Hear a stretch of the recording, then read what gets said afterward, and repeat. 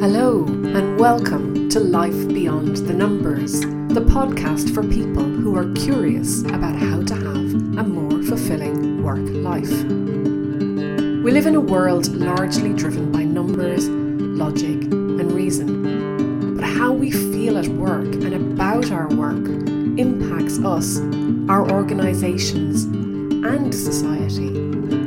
There is a relationship between the numbers of our organisations and the life beyond the numbers. I'm Susan Nichrialon, your host. I've lived and worked in many countries. I've met people who love what they do and people who don't, people who bring their full selves to work and people who won't. But one thing that I've learned that is common to us all is that we are all unique and have unique experiences. And it's helpful to know that there are others who think like we do, or have had struggles too, or have gone where we want to go, or can show us things we didn't know. So join me and my guests as we place a lens on the human side of work life by sharing insights, stories, and strategies to inspire you to let your uniqueness shine through. Today, I'm absolutely delighted to welcome Katharina Moser to Life Beyond the Numbers. Katharina, you're so welcome. Oh, Susan, I'm so glad to be with you. Thanks for having me. You're welcome. And I'm sure some of you are probably sick of me mentioning Butte at this stage, but I also met Katharina on the wonderful island of Butte last June, and we haven't been in touch since, so I'm really looking forward to reconnecting today. So am I. I think we should actually reunite in Butte soon. That would be tempting. Definitely in the summertime, though, for me. Definitely, though. So, Katharina, I think many of the people listening to this will have heard of the SDGs, or the Sustainable Development Goals. And if they haven't, it's so easily Googled and found out about, and people would be interested in that. But sitting alongside the SDGs is something called the IDGs that until I met you, I had never heard about. So let's change that. Let's change that. So what are the IDGs?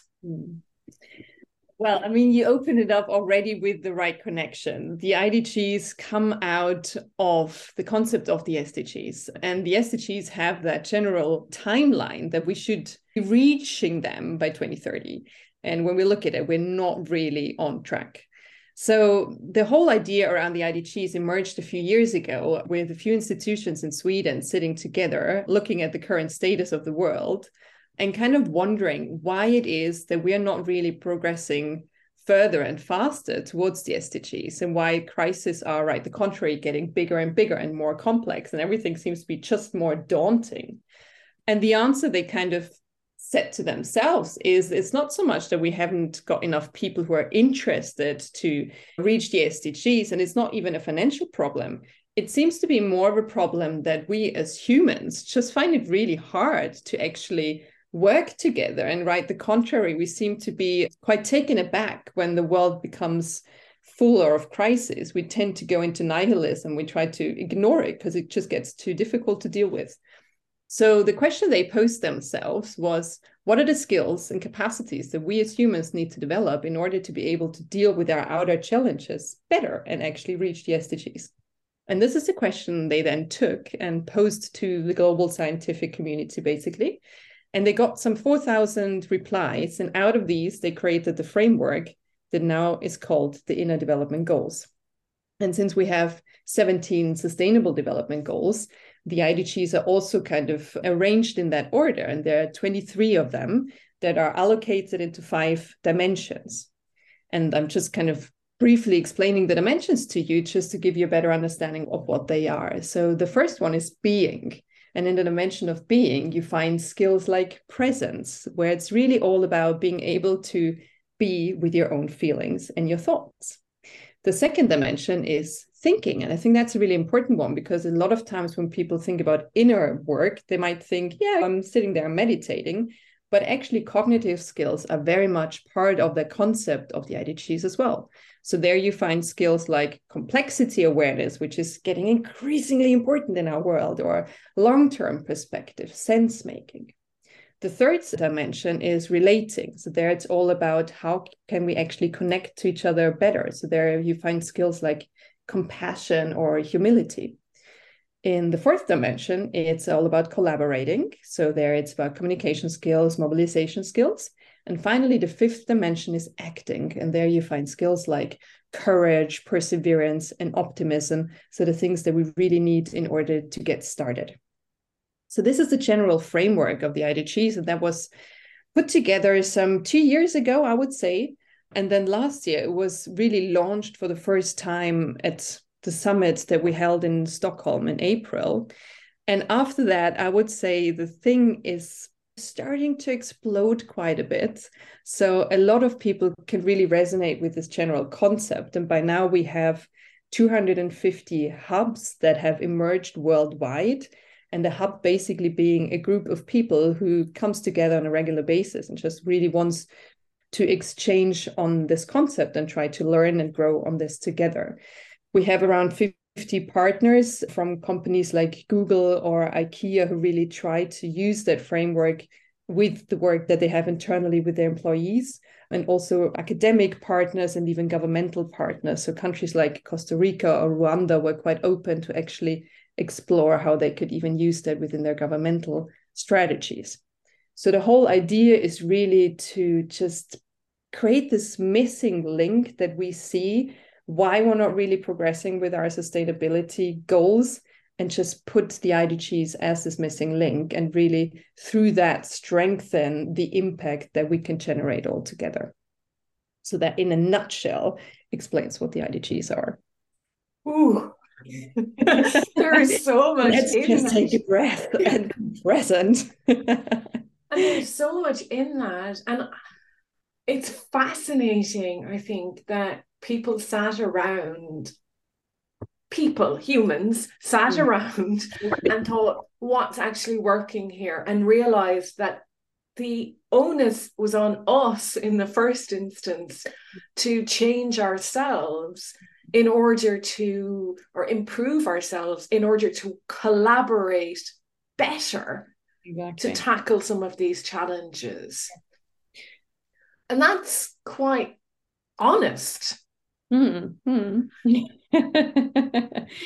I think authenticity is a key issue here. And humility. You mentioned the word humility, and it stood out because how do we help people regain, perhaps, or understand the importance of a skill like humility? And some of these other ones as well. I mean, let's come back to some of the other ones, but humility, do you have any thoughts on that one in particular? It's a good question. I think with a lot of these skills, like if we take them all together, like how does inner work, how do you get started? And I feel like quite often what is the case is that something happens in your life that triggers you individually to get started with inner development. And whilst that is great that that does happen for a few people, it doesn't happen for all of us. So I'm not sure if we should actually wait for all of us to have tragic life circumstances happening so that we can finally understand the quality and the power of inner development. For instance, I spoke to Thomas Björkman, who's one of the initial founders. He's also the founder of the Ishkaret Foundation, which is one of the initial institutions that founded the IDGs. And he's a very successful businessman in Sweden, and he basically had it all going for himself. But what changed for him was when he got consultants into his organization, basically doing leadership trainings with them. And he suddenly realized that when he started working on himself, not only did it have a positive impact on himself and his life, but very much positive impact on his organization as well. So it does really spread into all of your areas of your life. It's not just something that you do for yourself, and it impacts maybe your well-being, which is great in itself, but it really has ripple effects to everything that surrounds you. And I think that is very much true for all the IDGs. And maybe one important aspect that I find is that when we talk about inner work, it sounds hard as well. And it sounds like something that I have to do individually, sitting by myself in my little corner. And I think the concept that we're trying to promote here as well is that inner development is something that we might do individually, but we do it as a collective. And we do it in order to change our culture so that we have inner development as a crucial part of our society and of who we are as human beings. And out of that, a completely different world can emerge. Totally. And well, again, I've just got so many questions firing in my head. I have to like slow myself down. Mm-hmm. When you mention the government like Costa Rica or Rwanda bringing in this framework into how, I suppose, behaviors to aspire to, or a way of working that everyone can agree to, it would just be so phenomenal to see studies perhaps in the future, and as well with Google and others, that showed the impact of the changes in behavior and the changes in what was possible. That's a very long way of asking, are people studying this? No, definitely. I totally get your question. And I think that's also one of the main questions people have around the IDGs, like, how exactly are you doing this? And I think you already gave yourself the answer there, that of course studies are an essential part of it, because one of the core qualities also of the IDGs is that we have a very strong scientific board that is backing all of this. So it initiated as a research project, and we have people like Bob Keegan, Amy Edmondson, Dan Siegel being part of our scientific board and really supporting us with this. I think generally one can say that the goal of the IDGs, or how we're doing this, is on the one hand really offering and communicating how does holistic human development work, and kind of translating those scientific findings to the wider public. We're also trying to translate that into tools and methods. So there is something called IDG Tools, which is a website that is supposed to turn into like a Wikipedia of inner development, where you can then really go and say, I want to train, let's say, humility. What can I do? And it would suggest specific methods, tools, exercise, but it would also reference to theories or studies, people who are already working in that field. And then I think, and that's probably the most important area of what we're working on, is creating a community of practitioners. Because in the end, the IDGs are not, it's not that we're bringing up something completely new. Inner development is something that has been with humans since humans exist. And in order to really get there across, it's much more about collecting all that wisdom that is out there already and just pointing to it and saying like, look, this is how it's been done in ancient wisdom traditions. And this is how it's being done in leadership trainings in corporates. And this is how it's being done in coaching and consulting institutions. So it's really more about getting all those people together. And I think that is, again, one of the things that I love about the IDGs. It's not the umpteenth new project where I have to drop everything else so that I can now work with the IDGs, but it's more that it just creates a framework and a narrative that really speaks to what so many people are doing already anyway. And it gives them a common language. And that is also how I kind of got involved, and how it spoke to me, that it's just, this really resonates with me because it almost describes what I've been doing in my life and what I believe in. So I can now just use that narrative. And by that, it really creates connection to so many other people who might be doing completely different work, but we do share that vision. And I think that is the kind of secret why it feels so powerful to me right now, why I really believe that this is going to ripple very quickly. Yeah, ripple, absolutely. And I think the other thing that you said earlier on was that how can we embrace this without having the shock of a life-changing event? Because often they are shocking events. And actually, I was speaking with someone this morning who asked me if I had seen that Ram Dass documentary on Netflix. And I had, and one of the things he said, because he had a stroke towards the end of his life, and it profoundly changed his life as well. And he wished that everybody could have the experience and the grace of the stroke without having to go through the actual incident. Exactly. And many of us leave stuff until that point. So in a way, if our workplaces were to start bringing these frameworks in, because we all had behavioral competencies and other things in our workplace, but maybe not the fundamental understanding of this. I mean, this would really change workplaces, I think. I think so too.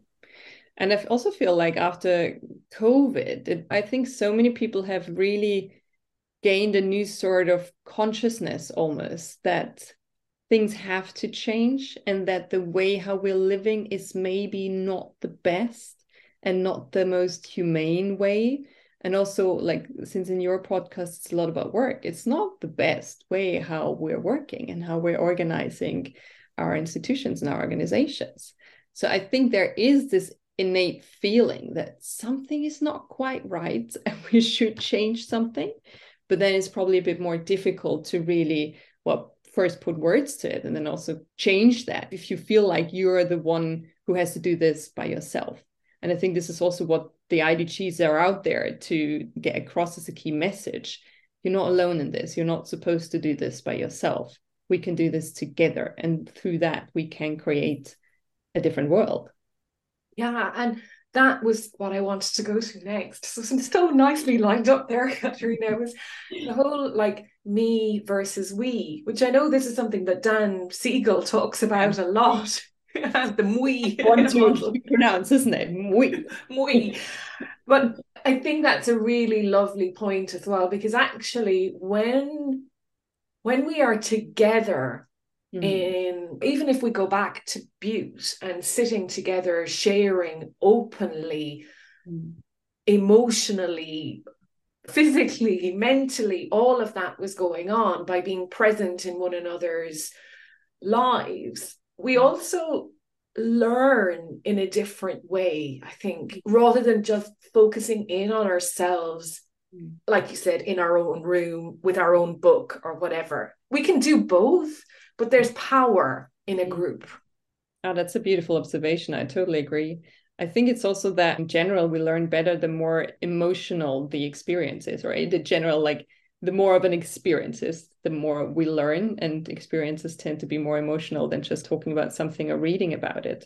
And I can very much relate to that also kind of in my life. I feel we're living in a very individualistic society, specifically in the Western world. And this whole concept of communities or living more with others, learning more with others seems something a bit alien to us. But when we do have those experiences of collectives, it is such a powerful experience. And as you're saying, it can't just be people sitting around the fireplace. And that in itself is a beautiful experience. Or what, like, I started going to singing circles. And there you literally sit in a circle with like 20 or 30 other people. You just chant along. And I do have that little critic, that voice sitting on my shoulder, kind of telling me like, what are you doing here? It's like, sounds a bit like kindergarten. And then this other voice like, yes, and it was already fun in kindergarten. Why shouldn't it be fun now?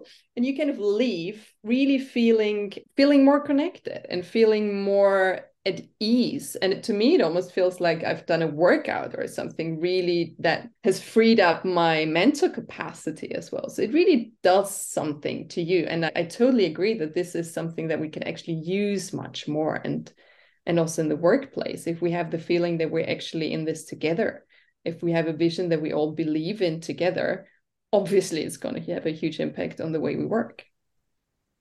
And we normally do, though. I think that is the thing. If you go into a workplace, and especially and I'm not going to say especially organizations working towards the SDGs, but the organizations that are working towards SDGs, the non-profit and so on organizations will have that vision for you to greatly believe in. And I spent a lot of my career in the non-profit world.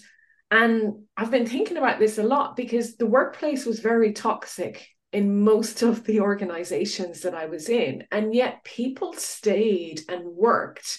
And I just wonder what we might have achieved if we were able to stop the blame, stop the defensiveness, stop the toxicity, the bullying. And so is there a personality type that can pioneer this in a workplace? Does it come down to leaders having to believe in this as well? Because I often think leadership does influence, and the ripple often comes from the top.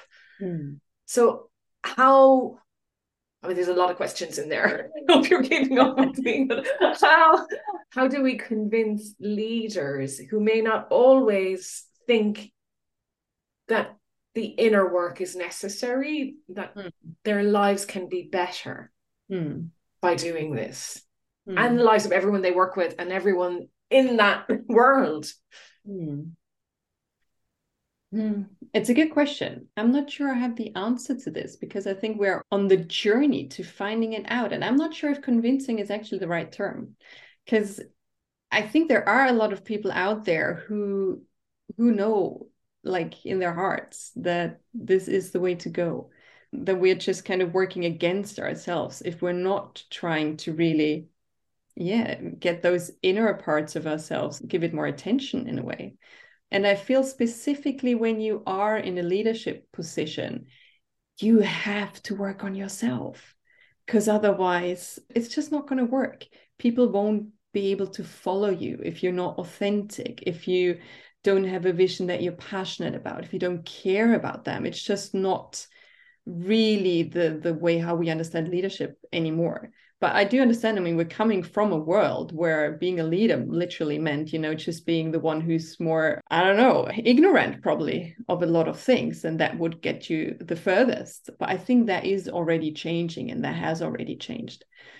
But like generally, how does change happen in society? I think it's always the question, does it come from the top or does it come from the bottom? And I think the answer is both. As so often, you need the people who are convinced, the people who are passionate, who are standing out on the stages and in the boardrooms, who can actually say, look, we believe in that, let's do it. And the ones who are in like top position in governments.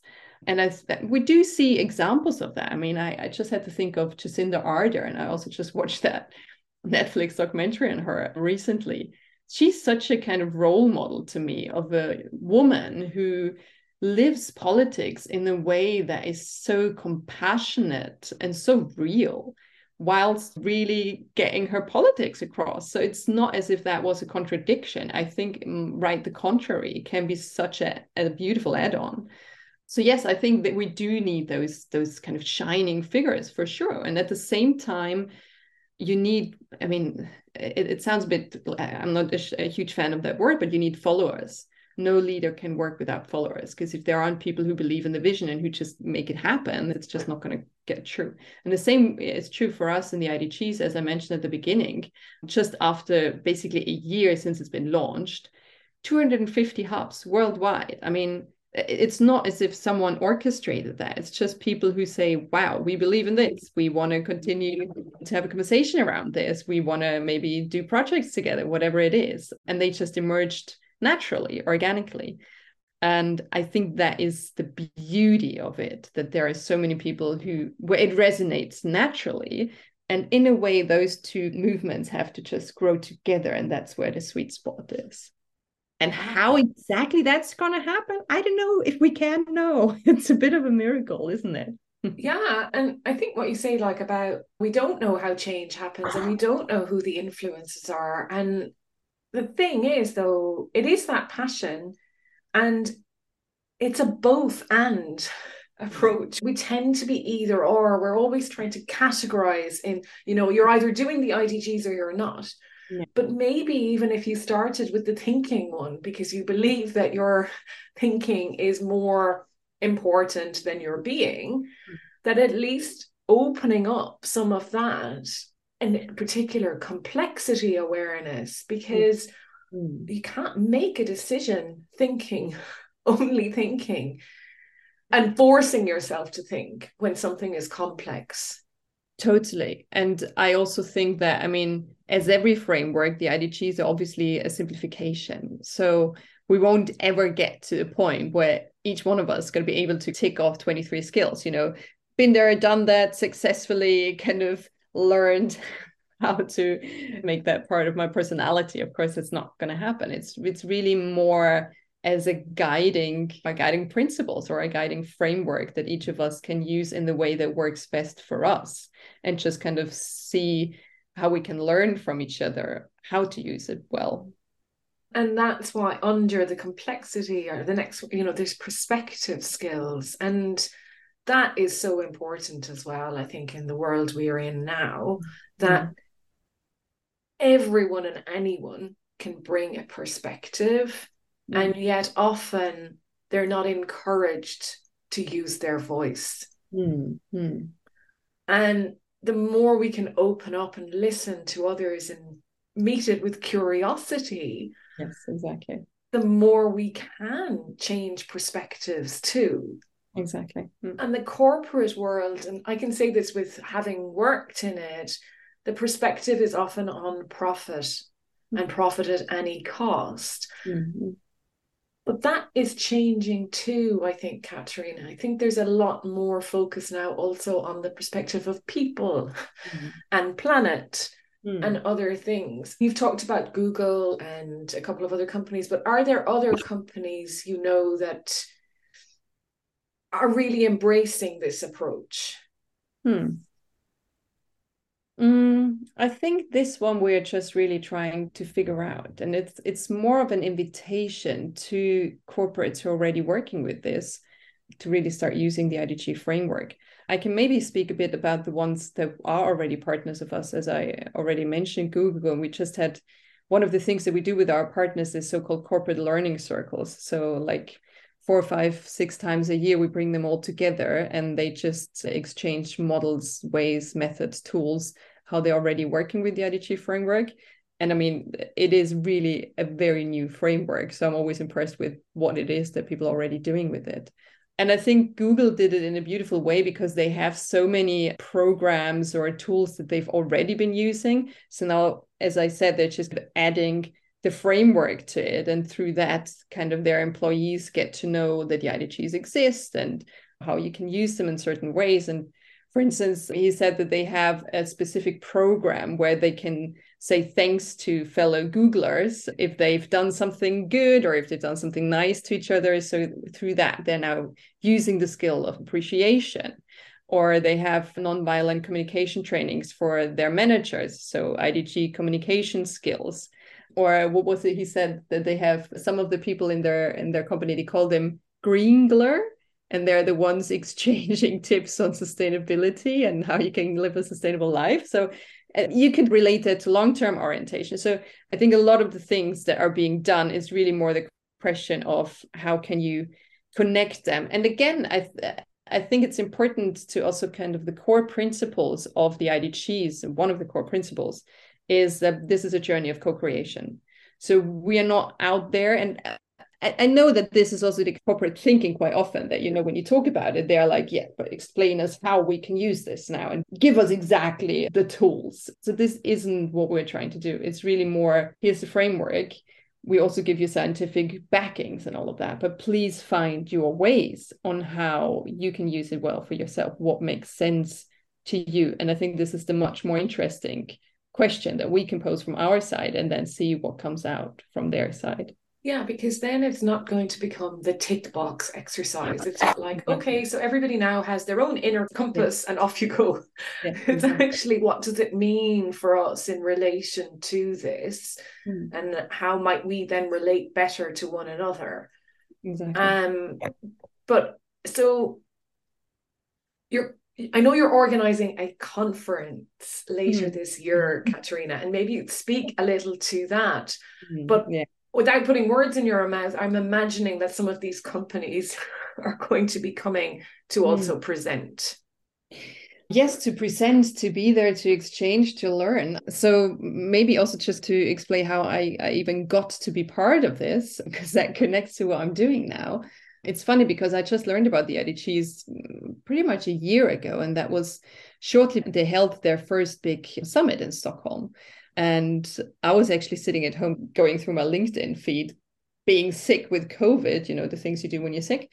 And then I found this video of the IDGs, and as I said before, it just immediately connected to what I was doing. And back then I was still working full-time as a moderator. And I just published my website. And on the website, I said that I wanted to create, through my moderation, I wanted to create connection that would lead to collaboration and through that better impact. And the last three dimensions of the IDGs are relating, collaborating, and actions. I was like, might be a good fit. So I randomly stalked the CEO of the IDGs and just sent him an email. It's like, hey, I saw that you've got a summit coming up. You don't happen to still need a moderator on some of the side stages or anything? And he was like, well, now that you're asking, we still need a main moderator. And I was like, good one. So this is how I happened to moderate last year's summit. And then afterwards became part of the leadership team. And I'm now heading the summit that we're organizing for this year in Stockholm again in October 11th to 12th. So yeah, what we're planning to do this year is first we're going to do it slightly bigger. We're actually having a location called the Circus, and it literally looks like a circus with like a circular stage in the center. And you're going to have this kind of memories of circus times when you were young. We'll have a room for 1,500 people on site, and we aim to have a few thousands online. What we're trying to do is really create the space where people can experience the IDGs. One of my all-time favorite quotes is by Maya Angelou, who said that people will forget what you said, they will forget what you did, but they will never forget how you made them feel. And this has always been my kind of mantra when it comes to designing events, that we really want to make people feel what the IDGs are. So we really try to create an experience where people can get that connection, that inner work can lead to outer change. And also, of course, give a lot of researchers, speakers from the field, speakers from organization, from civil society, activists, NGOs, whoever it is, who's been working with this approach. And on the second day, we're going to go into 5 different tracks on different topics like IDGs in a corporate world, but also how to use IDGs on a policy level, or how to really work with well-being on a large scale. And there we really want to deep dive, go into workshops and create even more of an embodied experience of what the IDGs are, and really give some tools and methods that people can take away from it. So this is more or less what we're trying to do. And at the same time, we're going to also launch the 23 symbols that we're now having designed by the new division, which is the design agency that also designed the 17 SDGs. And they are one of the founding partners of the IDGs, and they're currently designing the symbols for the IDGs, which will then be launched at the summit as well. Cool. That sounds brilliant. Now, the embodied experiential experience. What kind of people are you expecting? You've talked about some of the people that would be there. What are the people you're hoping to attract? What kind of people are you aiming this at? Well, as I said, the theory of change of the IDGs in general is that we really want to speak to large corporates and governments and governmental institutions, simply because we think they have the biggest potential to create the biggest change the fastest. At the same time, we're very aware that there are a lot of people who are more individuals who work as coaches, consultants, organizational developers, who are very drawn to the IDGs. So I think we're largely aiming at those 2 target groups, that on the one hand, the ones who do work in institutions, and there we're definitely aiming to have kind of senior management, HR departments, sustainability departments on site. And at the same time, and I think specifically from our hubs, we also see a lot of people who come with that type of background. We will have those coaches, consultants, people who are already working with inner development, psychologists, you name it, who also come from a lot of global different backgrounds. And I think this is also how we're trying to cater to both those audiences, with having a large part of our summit also in a digital way, so that people can already also access it from wherever they are. And in the end, I think what we're also trying to achieve is really turn everyone into an ambassador for the IDGs and really equip them with whatever it is that they need, and also let us have those difficult conversations on site, like ask those critical questions. Do we need in a development? Why do we need in a development? Like, isn't the world just working differently? And just really trying to equip ourselves with arguments that we can take into our organizations, that we can really use to create those ripple effects that we spoke about earlier. Which is a great point, actually, because it made me think about automation and the focus on things like ChatGPT that we're hearing at the moment, or just reducing the need for human interaction by increasing technological advancement. And there has to be an interplay there as well, I guess. And again, I don't want to convince people, but for people who might be on the fence about whether it's better to invest my time in becoming more technologically advanced, or more human advanced. Let me think about that quickly. I think you're making a good point there. I just spoke to one of our board members today in the morning as well, and he's in quite close contact to Daniel Schmachtenberger, who's a very big intellectual voice out there as well. And he's saying that he's actually more scared of AI than he is of climate change. So there are a lot of people out there, and I think specifically the ones who are deep into the topic, telling us that this is quite a big potential danger. And I think that is, as you said, just one more argument that we do need to really focus on our innate human qualities even more. And in the end, like, no matter what's going to happen to the world and what's going to go down or what might not, is technology going to save us or is it going to doom us? Either way, humans will need to find the ways to deal with it. So I'd rather find a compassionate way, and I'd rather find a way in which I feel connected to others and in which I do still have a long-term perspective, no matter what else is happening around me. Yeah. And yeah, and I guess that's the other thing, isn't it, Katharina, that everybody will have their own way through life. And this isn't something that everyone will want to know about or will necessarily care about. And that's okay too. But the more people that embrace it as a way, the greater the impact can be, I guess. Yeah. And the alternative is quite scary. That's true. And I mean, you mentioned language, Katharina, and the language of the IDGs, but you're also a linguist yourself. And how do these work? Well, I think you speak many languages, no? A lot more than me, I would say. Where did you become interested, perhaps, on that? Not just focusing in on the country you were in, but in the more global perspective and bringing together other languages through a one understanding.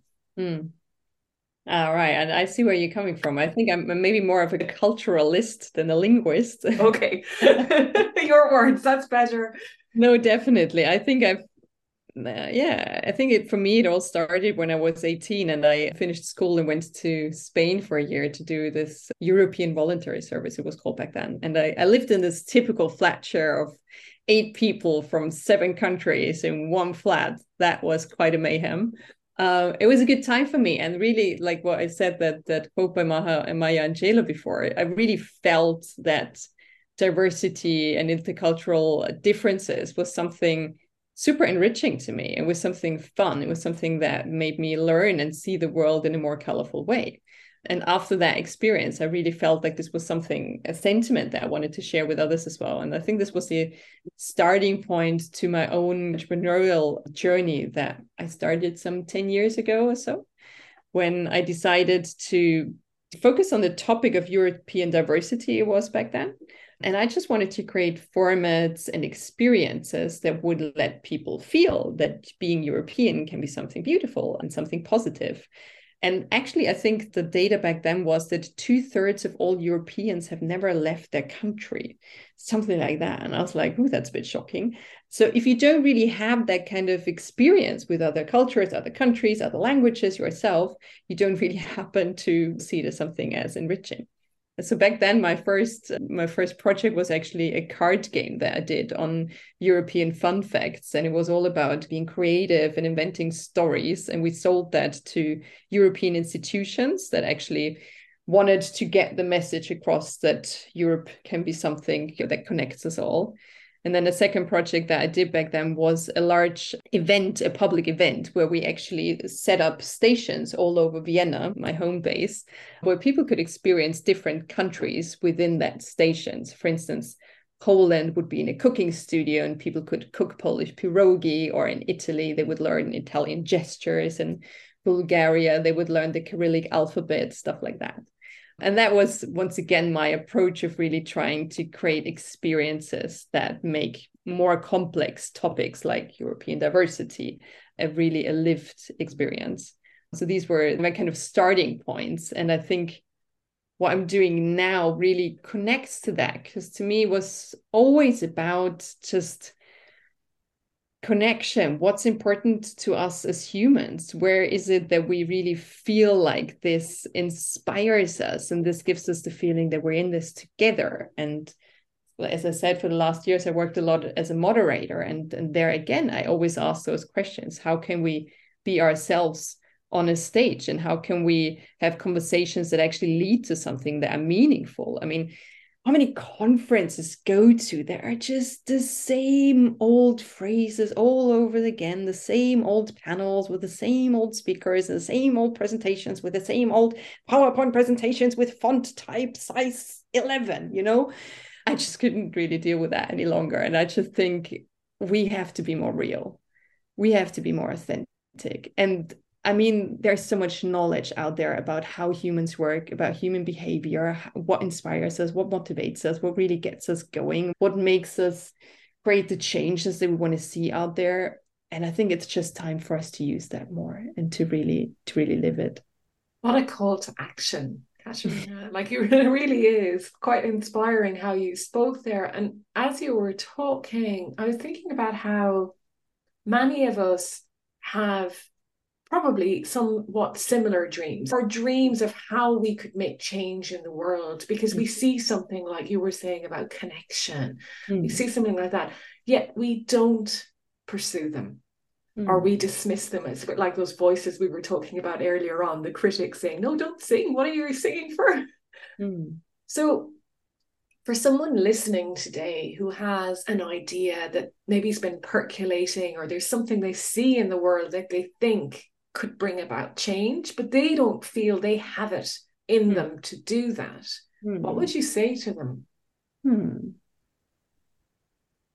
I think, first of all, it's important to actually pay attention to the voice that says you can't do it, because the voice is going to be there as long as you don't pay attention to it.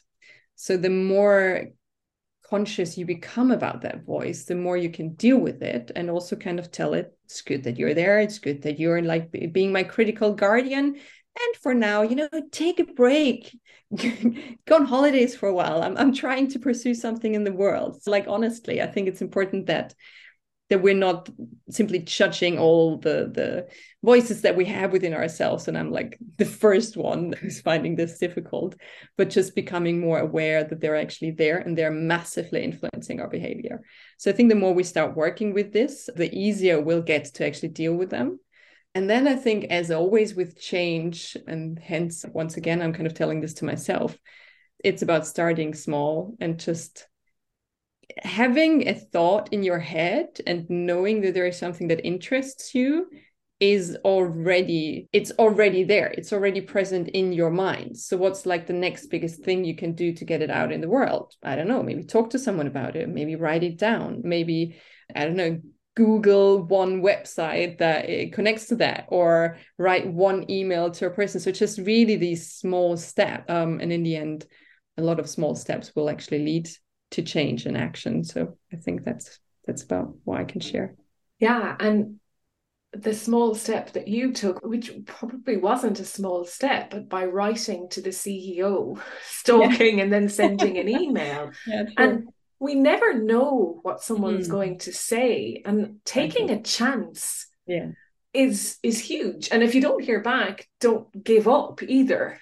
Exactly. Yeah. And like, that was very brave. You might not think so, maybe you do, but it was, because you were putting your money where your mouth was, so to speak, and betting on yourself. And I think that's a very powerful way to go in the world.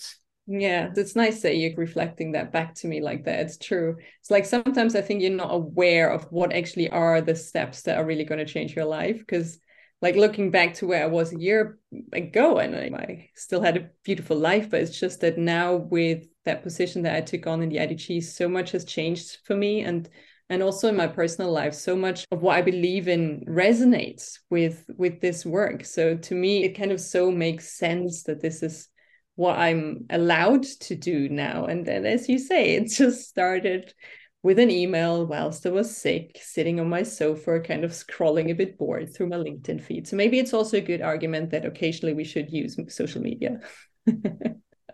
And be sick. And take rest. Exactly. Take rest. Decompress. And there could have been an element of synchronicity in that as well, perhaps, Katharina, that actually, that was a necessary step, that COVID came at the right time. Maybe, you never know. Exactly. Something happens and you're like, oh no, why is this happening to me? And it turns out to actually have a positive effect. We never know. Amazing. So maybe you would just remind us again of the dates of the conference and how anyone that was interested could find out more about the IDGs, the conference, and you. Thank you so much. Of course, I'm happy to. So I'm really happy to invite all of you to join us at the IDG Summit, either in Stockholm or digitally on the 11th and 12th of October 2023. You can find all information on innerdevelopmentgoals.org. And if you want to find a bit more information on myself, you can also do that at katharinamoser.eu. Brilliant. And I'll put details of all of that in the show notes as well, Katharina. So thank you so much for a lovely conversation today. I've really enjoyed going around the world with you and learning more about the IDGs. Same to you, Susan. Thank you so much. And talking about IDGs, thank you so much for showing the presence, the skill of presence in this conversation as well. Thank you. Thank you. Thanks for having me. Goodbye. Okay. Thank you so much for listening. I hope you've enjoyed the paths we traversed on today's episode. If something rang true for you, be sure to let me know. Or maybe you can share this with someone in your life who would benefit from listening too. And if you enjoy helping others, I'd be so grateful if you would leave a review, so that people who might also be curious about their own life beyond the numbers can discover this podcast too.